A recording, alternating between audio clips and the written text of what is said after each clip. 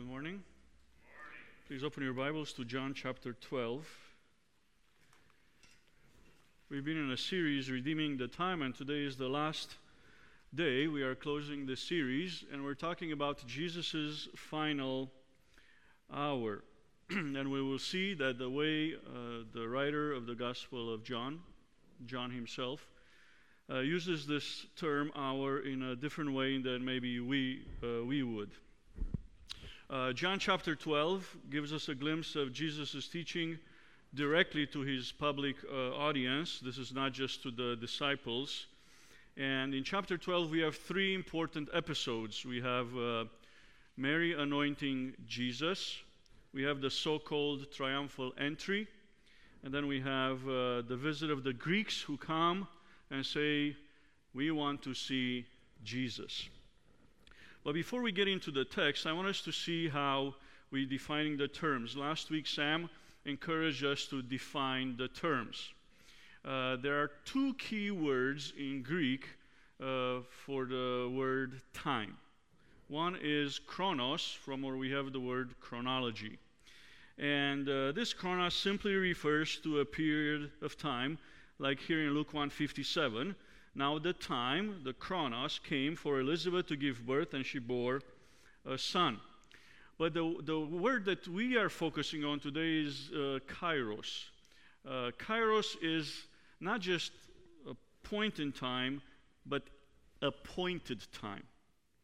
This usually refers to fulfillment of prophecy and things of that nature. When Jesus starts his ministry, in Mark 1:5, he says, 1:15, the time, the kairos, is fulfilled, and the kingdom of God is at hand. Repent and believe in the gospel.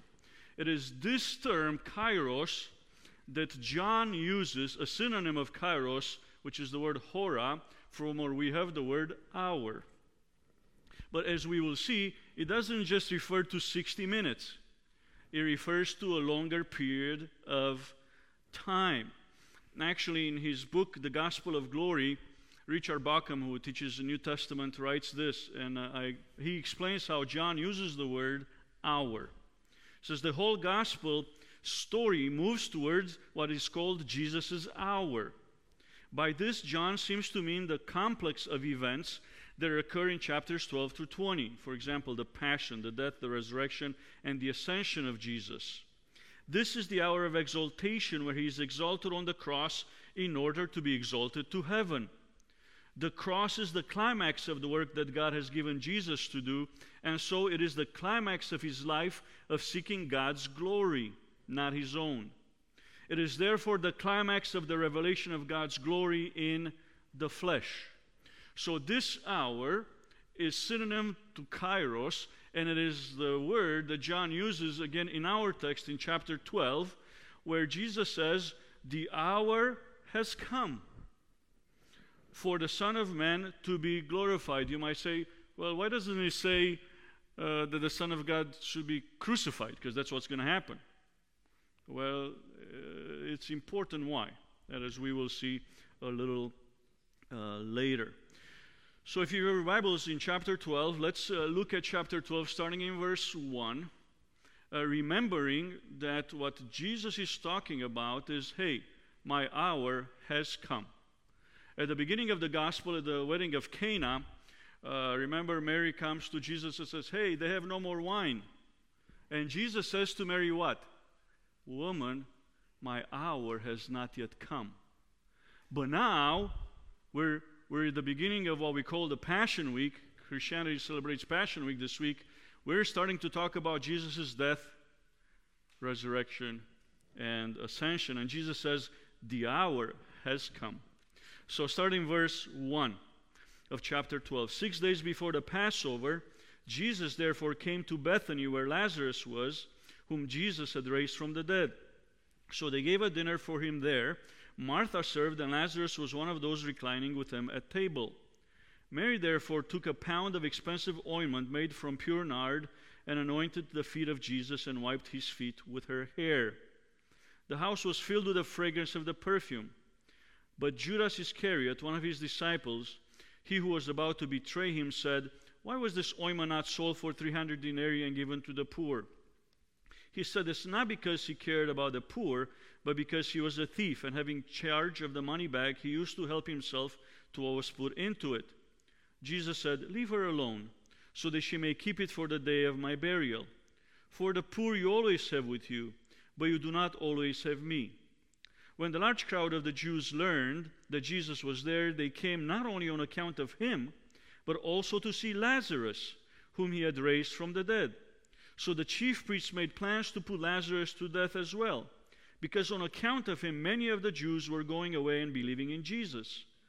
The next day, the large crowd that had come to the feast heard that Jesus was coming to Jerusalem, so they took branches of palm trees and went out to meet him, crying, "Hosanna! Blessed is he who comes in the name of the Lord, even the King of Israel." And Jesus found a young donkey and sat on it, just as it is written, "Fear not, daughter of Zion. Behold, your king is coming, sitting on a donkey's colt."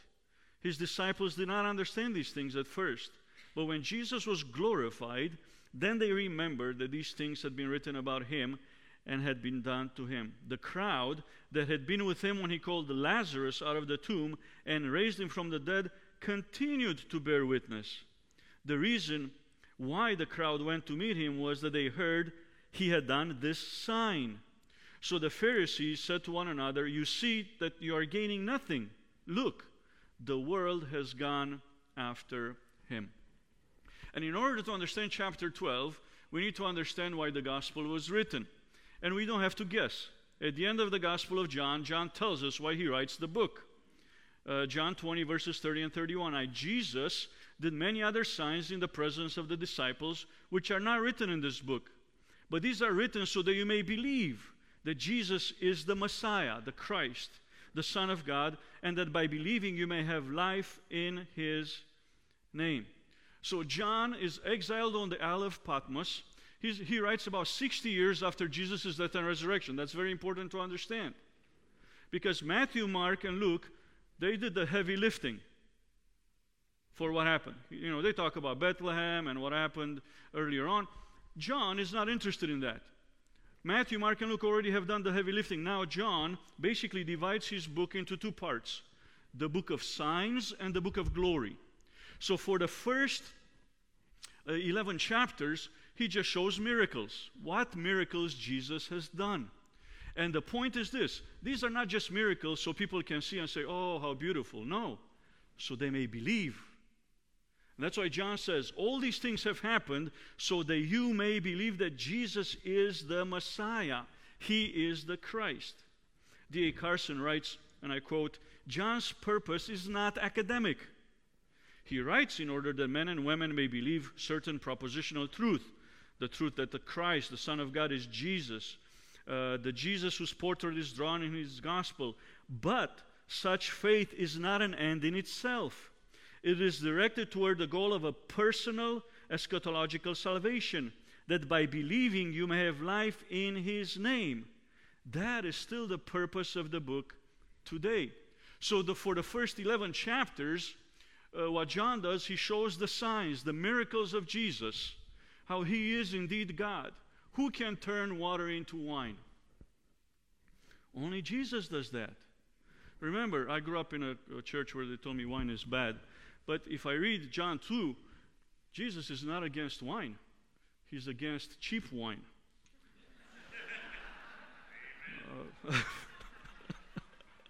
I knew I have at least one follower. But see, all these signs are not made for people to say, "Oh, how beautiful Jesus." No, they are there to see that Jesus indeed is God. Only God could do these things. Only God can turn water into wine. Only God can walk on water. And only God can raise the dead. Only God can raise the dead. So this story in chapter 11 is key to our story. And it's very important because Lazarus is named. Why is Lazarus named? Matthew, Mark, and Luke are silent about who this Lazarus is. Well, remember, Matthew, Mark, and Luke are writing about 20, 30 years after Jesus' death and resurrection. Lazarus is still a wanted man. What does the Bible say? The religious leaders were looking to kill him. So Matthew, Mark, and Luke are not mentioning him by name. But John, he's writing 60 years later. Hey, no more religious leaders. The temple was destroyed in 70 AD. Now John writes about 90 AD. Nobody cares about Lazarus anymore because those guys are not after him to kill him anymore. So John has no problem naming Lazarus. And he is a very important part of the story in chapter 12. Let's look there. First of all, we see Mary. Mary's worship was costly. The first 11 chapters are the book of the signs, and now with chapter 12 we have the book of glory. So we see 6 days before the Passover, Jesus therefore came to Bethany where Lazarus was, whom Jesus had raised from the dead. So they gave a dinner for him there. Martha served, and Lazarus was one of those reclining with him at table. Mary therefore took a pound of expensive ointment made from pure nard and anointed the feet of Jesus and wiped his feet with her hair, and the house was filled with the fragrance of the perfume. Now, if you just read this text and you don't read Matthew, Mark, and Luke, you would think that Jesus washed only Jesus' feet, right? But that's if you got to read the other Gospels.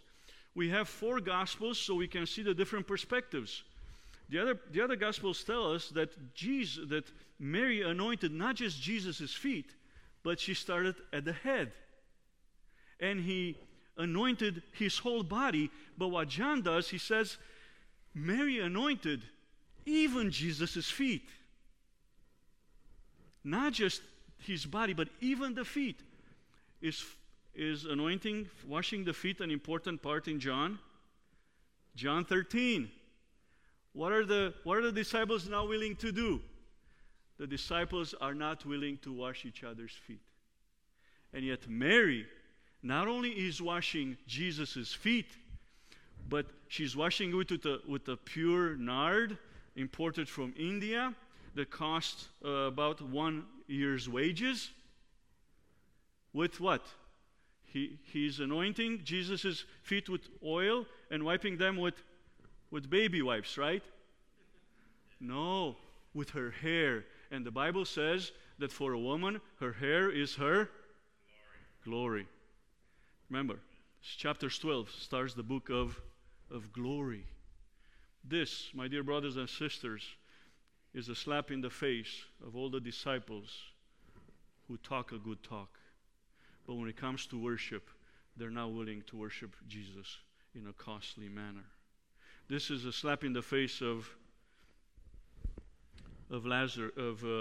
Judas, as we will see in a second. I like what Dr. Homer Kent Jr. says in his John commentary. He says, Mary sensed the darkness of the hour and the hostility against Jesus.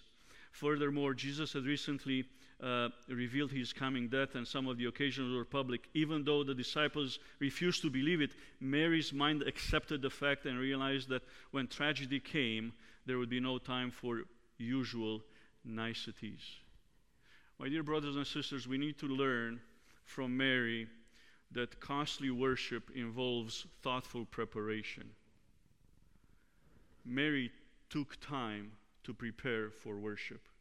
This didn't just happen spontaneously. All of a sudden, Mary decided, I'm going to worship Jesus. No. Costly worship involves thoughtful preparation. She prepared. She brought this nard with her. She was ready to do what she came to do, because costly worship always involves thoughtful preparation and involves personal consecration. No lady would untie her hair in a public or to wash someone's feet with it, unless that lady was in the presence of her beloved. And Mary is saying what? I'm in the presence of my beloved. I have no problem untying my hair and wiping Jesus' feet with it, because I am in the presence of my beloved. And when you love your God, you have no problem putting thoughtful preparation into your worship, and you have no problem having a costly preparation when you worship. And everybody stood up and applauded Mary, right? Yeah, Mary, right? No, Mary's worship was costly, but it was also criticized. In verses 4 and 5, actually all the way to 6, Judas Iscariot, one of the disciples, he who was about to betray him, said, "Why was this ointment not sold for 300 denarii and given to the poor?" He said this not because he cared about the poor, but because he was a thief, and having charge of the money bag, he used to help himself to what was put into it. Imagine the scene. Mary kneels down to wash the feet of Jesus, and she is criticized by a thief who will stab Jesus in the back. The critics usually are such people. So you got to be careful paying too much attention to the critics. But Judas knows the price. He knows the cost. 300 denarii, which was 1 year's wages. 300 days of working. Why not? Why 300? Why not 365? Well, because of Sabbath. You would not work on the Sabbath, and you would not work on holy days. So when you take all those away, you get about 300. D.A. Carson explains, the sum was enormous. Either Mary and her family were wealthy, or perhaps this was a familiar heirloom that had been passed down to her. Either way, Judas displays a certain utilitarianism that pits pragmatic compassion, concern for the poor, against extravagant, unqualified devotion. If self-righteous piety sometimes snuff out genuine compassion, it must also be admitted with shame that social activism, even that which meets real needs, sometimes masks a spirit that knows nothing of worship and devotion. Mary's worship was costly. It was criticized, but it was confirmed by Jesus himself. Verses 7 and 8, Jesus said, "Leave her alone, so that she may keep it for the day of my burial. For the poor you always have with you, but you do not always have me." D.A. Carson explains, Mary meant this act to be costly, an act of humble devotion. But like Caiaphas in chapter 11, she signaled more than she knew. In the culture of the day, it was not thought inappropriate to spend lavish sums at a funeral, including the cost of the perfumes that were designed to stifle the smell of decay. But here was Mary, lavishly pouring out perfume on Jesus while he was still alive. Small wonder Jesus sees it as a prefiguring of the anointing that Joseph of Arimathea and Nicodemus performed. Growing up in Romania, there was a song based on this text that people actually translated into Romanian and sang it. I'm assuming those of you who are 60 years or older, you might know it. So if you're not in that group, just listen. If you know the song, sing it with me. Sitting at the feet of Jesus, oh, what words I hear him say. Happy place, so near, so precious, may it find me there each day. Sitting at the feet of Jesus, I would look upon the past, for his love has been so gracious, it has won my heart at last. Sitting at the feet of Jesus, where can mortal be more blessed? There I lay my sins and sorrow, and when weary find sweet rest. Sitting at the feet of Jesus, there I love to weep and pray, while I from his fullness gather grace and comfort every day.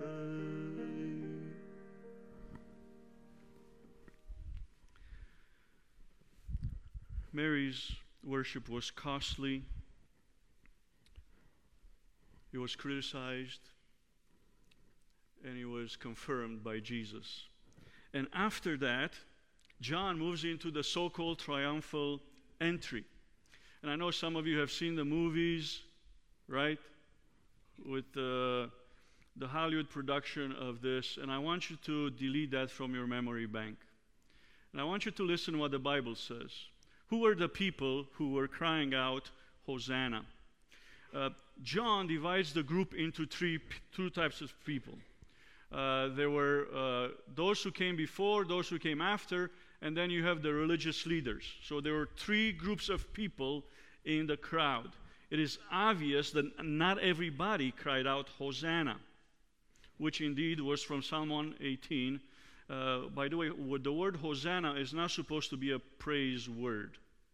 We use it as a praise word, and maybe over time it became a praise word, but Hosanna is an imperative that says, that's actually a request. Save us. That's what the word is supposed to mean. Save us. What the people were trying to say is that you are the Messiah, save us. But they had the wrong view of the Messiah. They wanted a Messiah who will kill the Romans and bring political stability, and that's not the kind of Messiah Jesus is. The Bible says, there's the first group, verse 12. The next day, the large crowd that had come to the feast heard that Jesus was coming to Jerusalem. That's the first group. These are people from outside Jerusalem who are coming to Jerusalem for the feast of the Passover. That's the group number one. The Bible says they took branches of palm trees, and again, the palm branches were kind of a national symbol. This was not new. This happened before, as I'll explain in a second. And they went out to meet him, crying, Hosanna, blessed is he who comes in the name of the Lord, even the King of Israel.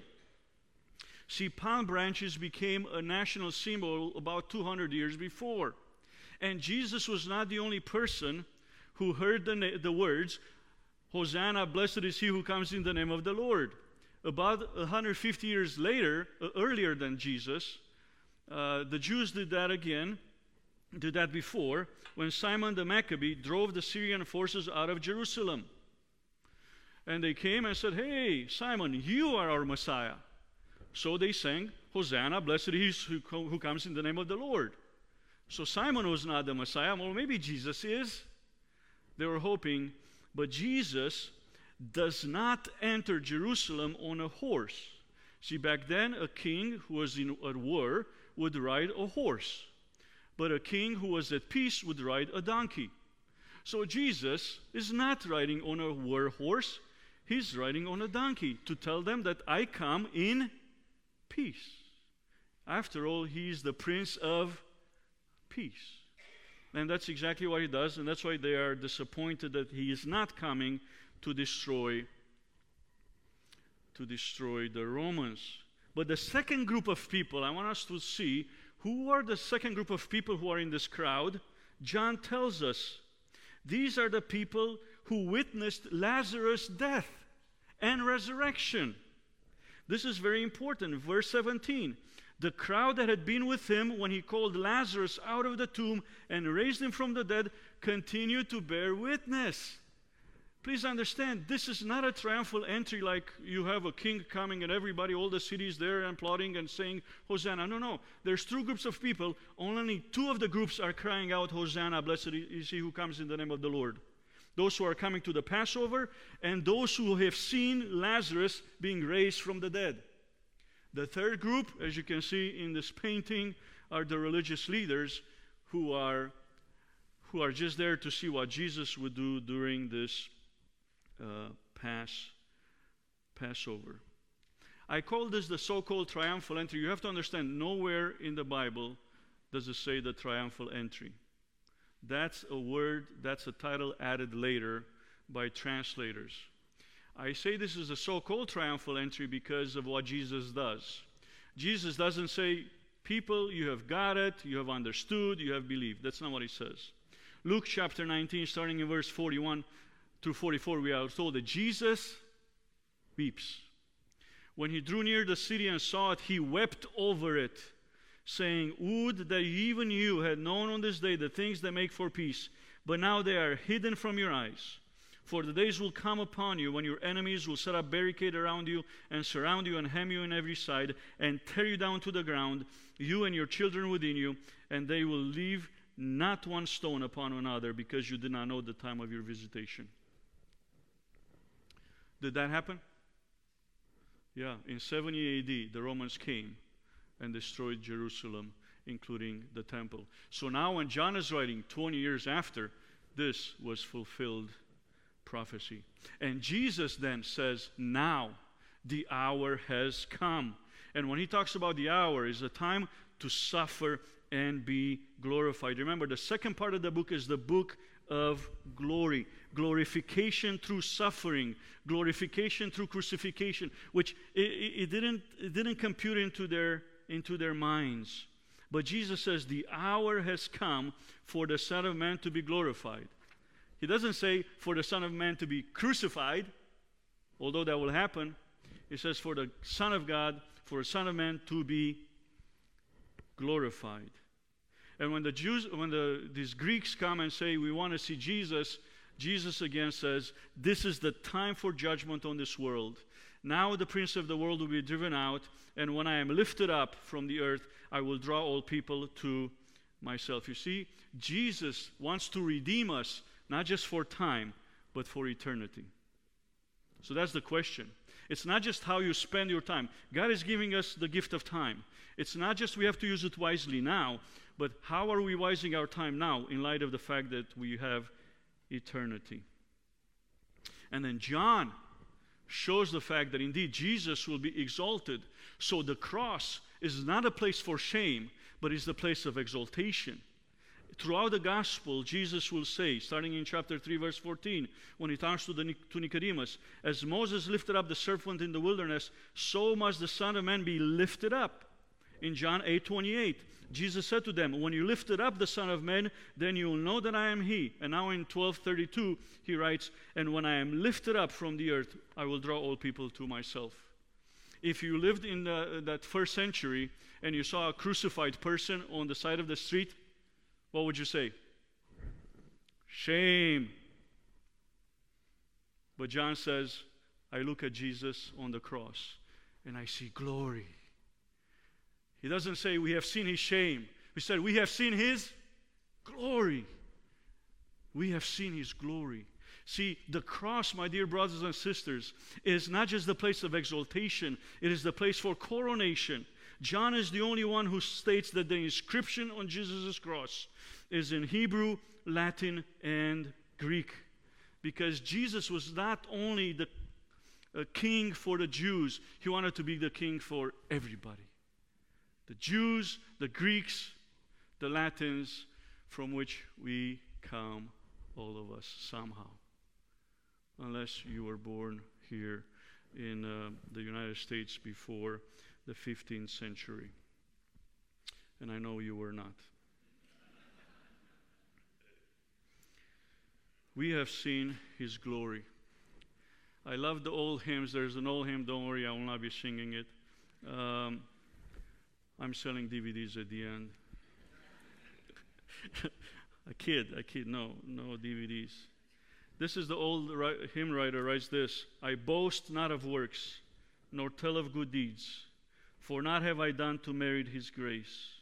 All glory and praise shall rest upon Him, so willing to die in my place. So I will glory in the cross. In the cross, lest His suffering all be in vain, and I will weep no more for the cross that He bore. I will glory in the cross. That's why, my dear brothers and sisters, we can have crosses in church. And that's why you can have a cross around your neck. Not because it's the instrument of torture, but because Jesus changes the instrument of torture into an instrument of glory. Whatever Jesus touches, He changes.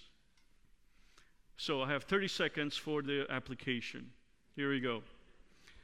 If you're here this morning, I want to ask you, is Jesus your Savior? See, Jesus is the Savior, and Jesus' final hour inaugurated our final hour. Time is very important. because you need to be ready now for Jesus' returning. But the first step in redeeming the time is to surrender your life to the eternal keeper of time. See, Jesus was not contained by time and space until he came here. And he lived with us in time and space in order to redeem us, not just for time, but also eternity. And for those of us who are saved, we need to learn from Mary to worship Jesus in our home. My dear brothers and sisters, nothing magical happens when you walk into this building. Worship, if you don't worship at home, the question is, do you really worship him here? Because worshiping Jesus doesn't start in this building. It should start at home, like it did for Mary. Reading your scripture should start at home. Praying with your kids should start at home. Model for them what it means to read the Bible. Model for them what it means to pray together. And let's learn from Mary to worship Jesus with the best that you have. Think about even your quiet time. When you spend time with Jesus, are you sometimes guilty like me that I wait until the end of the day when I crash and burn and when I fall asleep reading the Bible? That's not giving Jesus my best. Giving Jesus my best is when I am awake, fresh, and I read, and I don't fall asleep, but I read, and I get more excited as I read, and I get joy as I read. So when we say give Jesus our best, you don't have to break any perfume bottles. All you have to do is carve some time out of your day and give Jesus your best. Let's pray. Dear Father, thank you for sending your Son, Jesus Christ, into the world to die for sinners such as us. Forgive us for the many times when we gave you the leftovers, when we gave our prime time to sports, to movies, to things that perish and don't build. Teach us what it means to give us our best, to give you our best of our time, of our energy, of our years of life. Help us to be like Mary, our worship may involve the thoughtful preparation and costly involvement. Personal consecration, not just in the morning, but in the evening, at lunchtime, whatever we do, may do it for your glory.